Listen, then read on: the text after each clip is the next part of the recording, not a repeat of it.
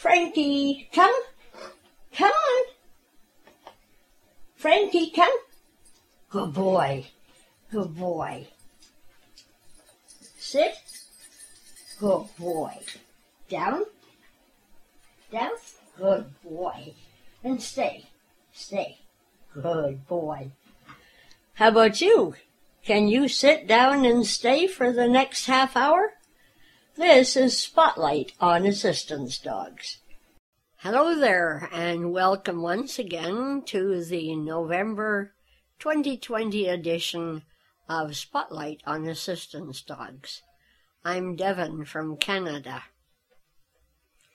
Well, we have a song for you to begin with that I think you'll find is quite appropriate when you hear the interview just a little later on in the show.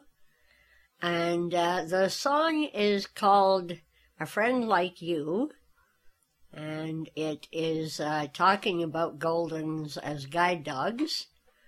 But unfortunately, it's one of those that I do not have a name for. So I hope that you will write me or email me. And if you happen to know the person or people who sang this. So let's begin with A Friend Like You.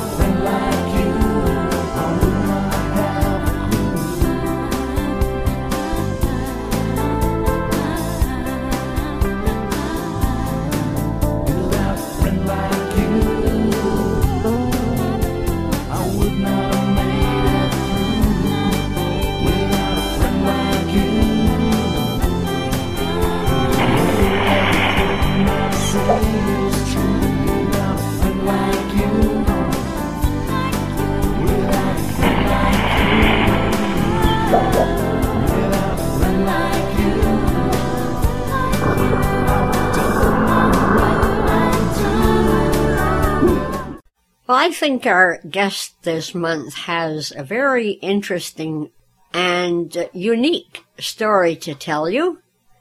She is Becky Floyd, who is the co-owner of Gallant Hearts Training Center, and she spoke with me from her office in Madison, Mississippi.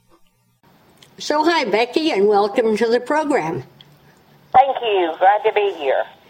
You know, I've heard you speak twice now, and I was very impressed both times. So I was wondering if you could begin your beginning, actually. You are someone who is blind, aren't you? Yes, I'm totally blind. And when did you become interested in guide dogs in general? Well, of course, I've been interested in guide dogs for 56 years because I got my first guide dog when I was 18. And then after I left my old job of 26 years, I decided I didn't want to retire and sit around and do nothing, so I decided to, a friend of mine, Kathy Curtis, and I decided to start Gallant Hearts. And that was in 2009, so we went through all the rigors of getting our tax-exempt status and our state charity registration. And we've just grown from there. A couple of dogs and raised puppies and raised them and hired a trainer. Now, you have interest... 2012 who had experience with service dogs, training service dogs. Okay. And so he was able to transition over to guide dogs real well. Anyway, we put out our first guide dog, Zoe, in December of 2012. Zoe was a female Doberman.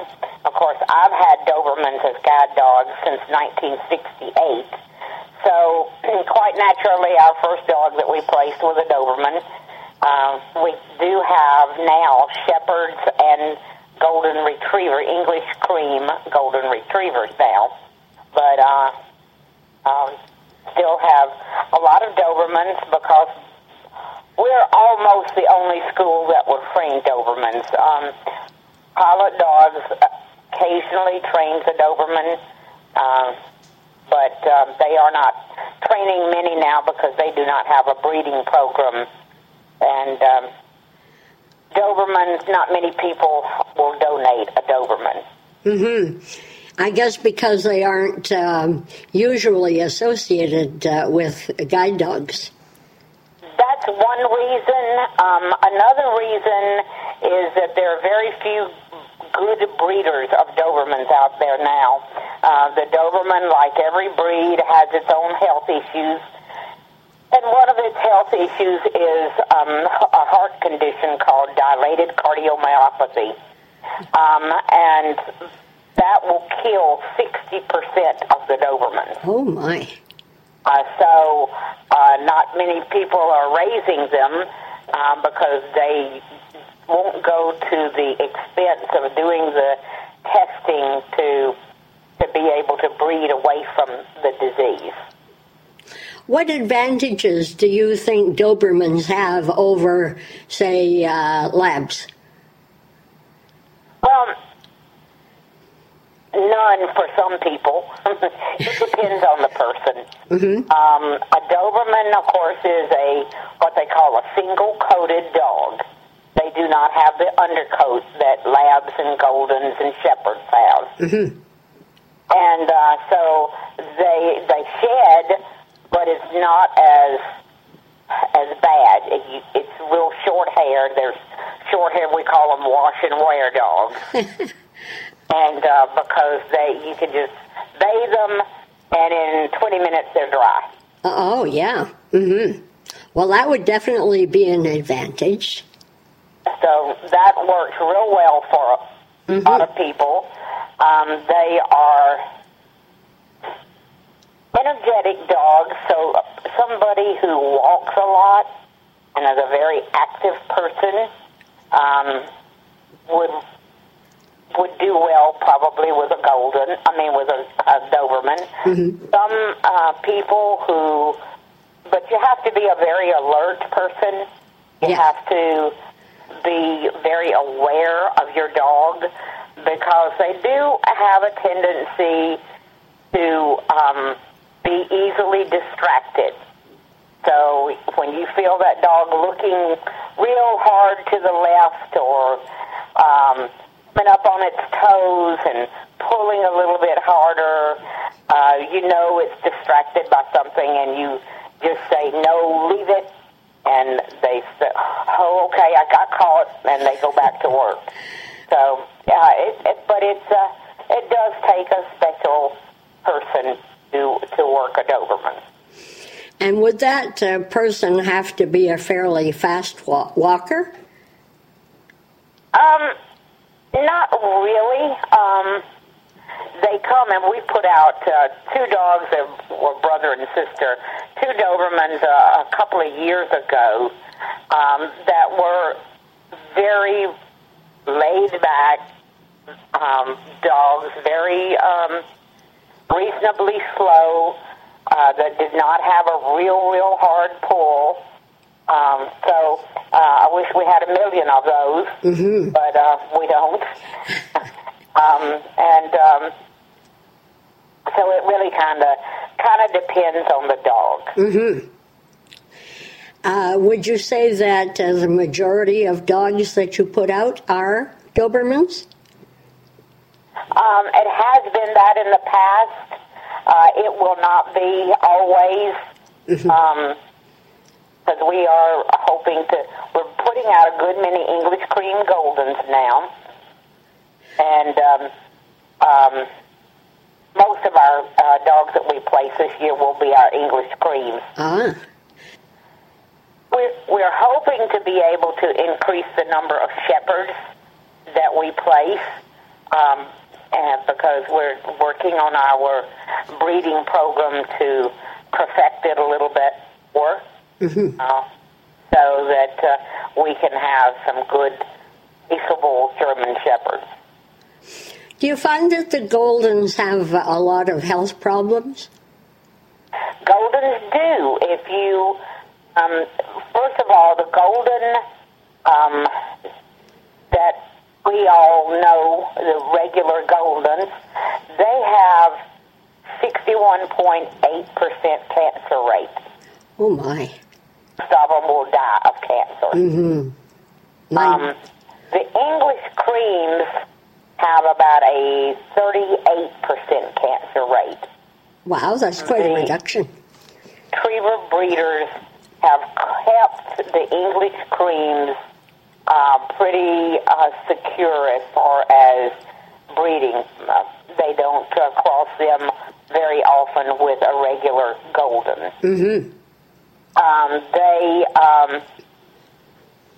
There are a lot of, if you do all of the testing, you can have pretty healthy Goldens. We do a lot of DNA testing on our breeding stock. We have one DNA test that we do that is, I think there are 5 different tests, 5 different diseases that it tests for in a Golden. Goldens have a lot of eye conditions, and so you have about 3 DNA tests for eye conditions. Goldens have a lot of degenerative myelopathy, which is a neurological condition that primarily affects dogs that are 7, 8, or 9 years of age. They lose control of their rear legs. Oh, dear. And so we, of course, test for that. They have some skin issues. One of the skin issues that we test for with DNA testing, that you can eliminate all of these conditions if you follow the test results. Yes. Then they do have a heart condition, but that manifests itself early in life for a golden. So we really are not bothered too much with that and our guide dogs, because they've already gotten through that time when they would have heart conditions. Yes. For the regular heart condition of goldens. Of course, we do check their hearts carefully and to make sure that we do not have any heart condition in those dogs we place. So, yeah, you have a lot of health issues in Goldens. Mm-hmm. But you do in most breeds nowadays. Right. Like in Shepherds, you have degenerative myelopathy. Goldens and Shepherds. It's a toss-up between the two breeds as to who would have the greatest number of spastic dogs with hip dysplasia or elbow dysplasia. Mm-hmm. Goldens have a lot of hip dysplasia. Oh, dear. Do you have a training center there, or do you send your trainers to prospective clients? Okay, what we do is, of course, like everybody, we have our puppies with puppy raisers. Mm-hmm. Our puppies stay with puppy raisers until they're about 18 months old. Ah. Because we feel that they are not mature enough psychologically, mentally, to be effective guide dogs until then. So we get them back at 18 months. We complete their health testing, plus the fact that x-rays are not going to be a lot of help to us in an 11 or 12-month-old puppy. Mm-hmm. That's true. So we wait until they're 18 months old to check their hips and finish their health testing, like thyroid and that sort of stuff. Then all their blood work for kidney and liver problems. Then we send them to our trainer for harness training. Okay. I remember they've had a lot of socialization, they've had a lot of leash training, they've had a lot of obedience training with their puppy raiser. Right. So they're ready to go for harness training. Mm-hmm. And our trainer takes 3 dogs at a time, which is one reason we're a small school. Mm-hmm.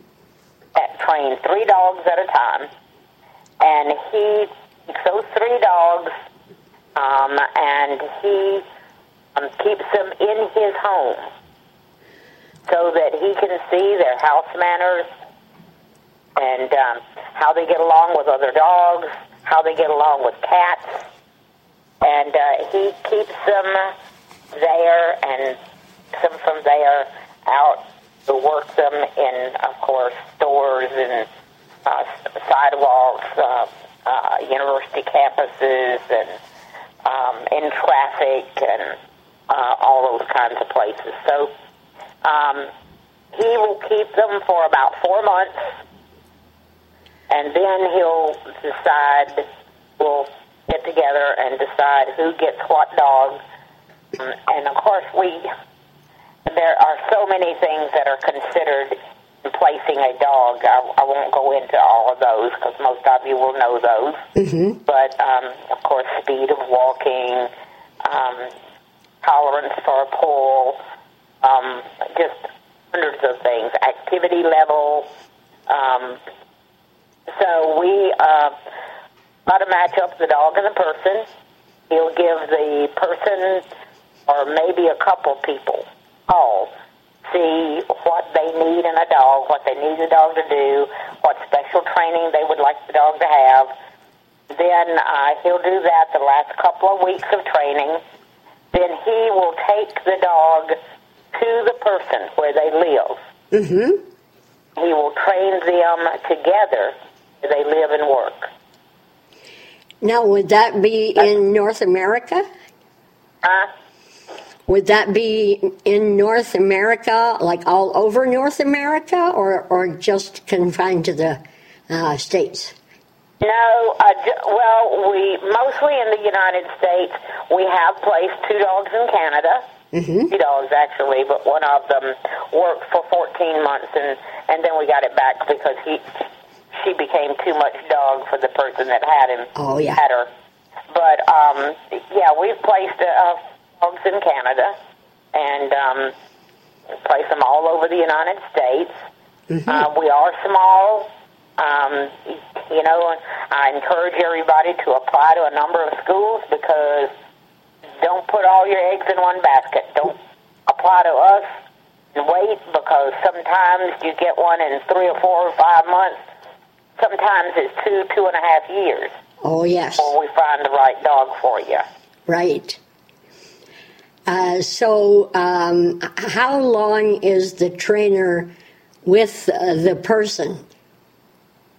The training with the person is a week to 10 days. Now you think, that's a short time. Mm-hmm. It is. But you have to remember to have the dog and the client, and then you have the trainer. All he has responsibility for is those 7 to 10 days is that person and that dog. Mm-hmm. So you get a lot of walking in, a lot of instruction. It's all one-on-one. So you can cover in that week what most schools would cover in 26 days. Well, that's good. Yes, one-on-one attention is wonderful. Absolutely. Do you have any aftercare once the person has graduated? Aftercare is on the person as far as vet bills and food and so forth are concerned. We, of course, keep in close contact with all of our clients, especially for the first few months after they go home with their dog. Mm-hmm. I mean, after we leave them with their dog. And so we want to know of any problems that they're having and can help solve those problems over the phone or email at times. And we don't do it often. At times, the trainer has gone back to help solve a problem. Mm-hmm. We have been real successful in solving most of the problems by phone or email. Terrific. What about... Sometimes it requires a video, somebody to do a video of the problem area so that the trainer can see it and come up with the best solution for resolving the problem. Yes. What about the ownership issue? Ownership issue. Technically, we co-own the dog with the person. We do that for a number of reasons. They own the dog, but we co-own it in case anything happens. If they're out walking one day and have a heart attack and somebody picks up the dog and takes it to a shelter, we will have access to that dog because we co-own it. Okay. And what about the veterinary costs? We'll have access to veterinary reports and so forth because we co-own that dog. Mm-hmm. The harness and leash and identification card belong to us alone. So you can take those from the person if we deem the dog to be unsafe to work. Okay. And so what about the veterinary costs? Does the person cover the cost, or can you assist? Now, what was the question? I'm sorry.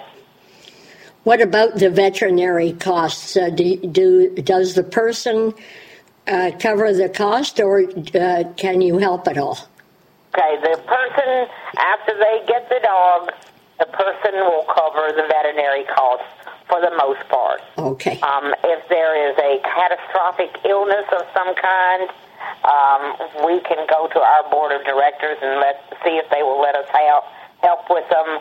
Or in some cases, we have fronted the cost, and the person that has the dog will make payments on that veterinary cost. Okay. Can you give me your website, or where people should, or how people can contact you if they'd like to apply? Yeah, it is on our website. Our website is www.gallant, GALLANTHEARTS, GallantHearts.org, all lowercase. And it will tell you how to contact us, but you can certainly contact us by calling 601-853-6996 or by emailing rfloyd, RFLOYD, at gallanthearts.org. Is there anything else that I should be asking you? Unfortunately, 30 minutes goes by really fast. Doesn't it? But is there anything... A lot in 30 minutes, and of course, I could talk about Gallant Hearts all day. Yes. So we're here. If anybody wants to contact us, like I say, do apply to more than just one school. Yes. So it's convenient for us to bring the dog to you, but you may have to wait quite a while for that to happen. Especially in this pandemic. Yeah, in the pandemic, I think probably Canada will be off limits to us. Yes. Some other states may be off limits because of quarantines.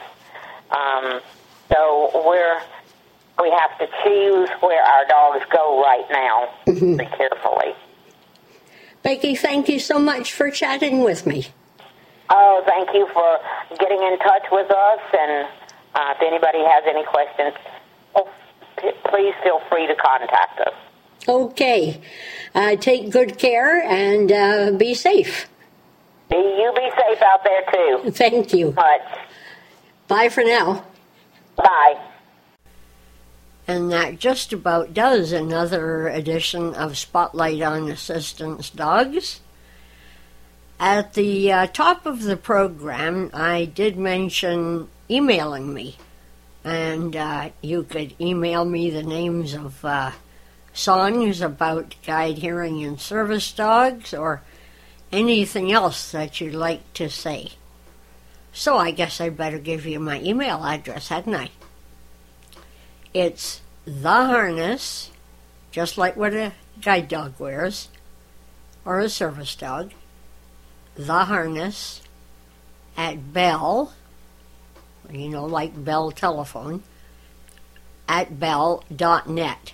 So it's The Harness at bell.net.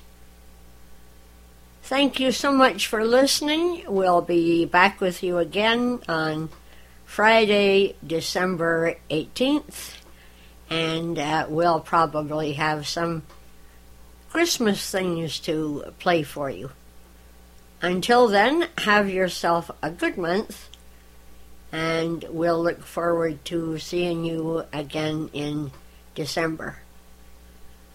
Bye for now.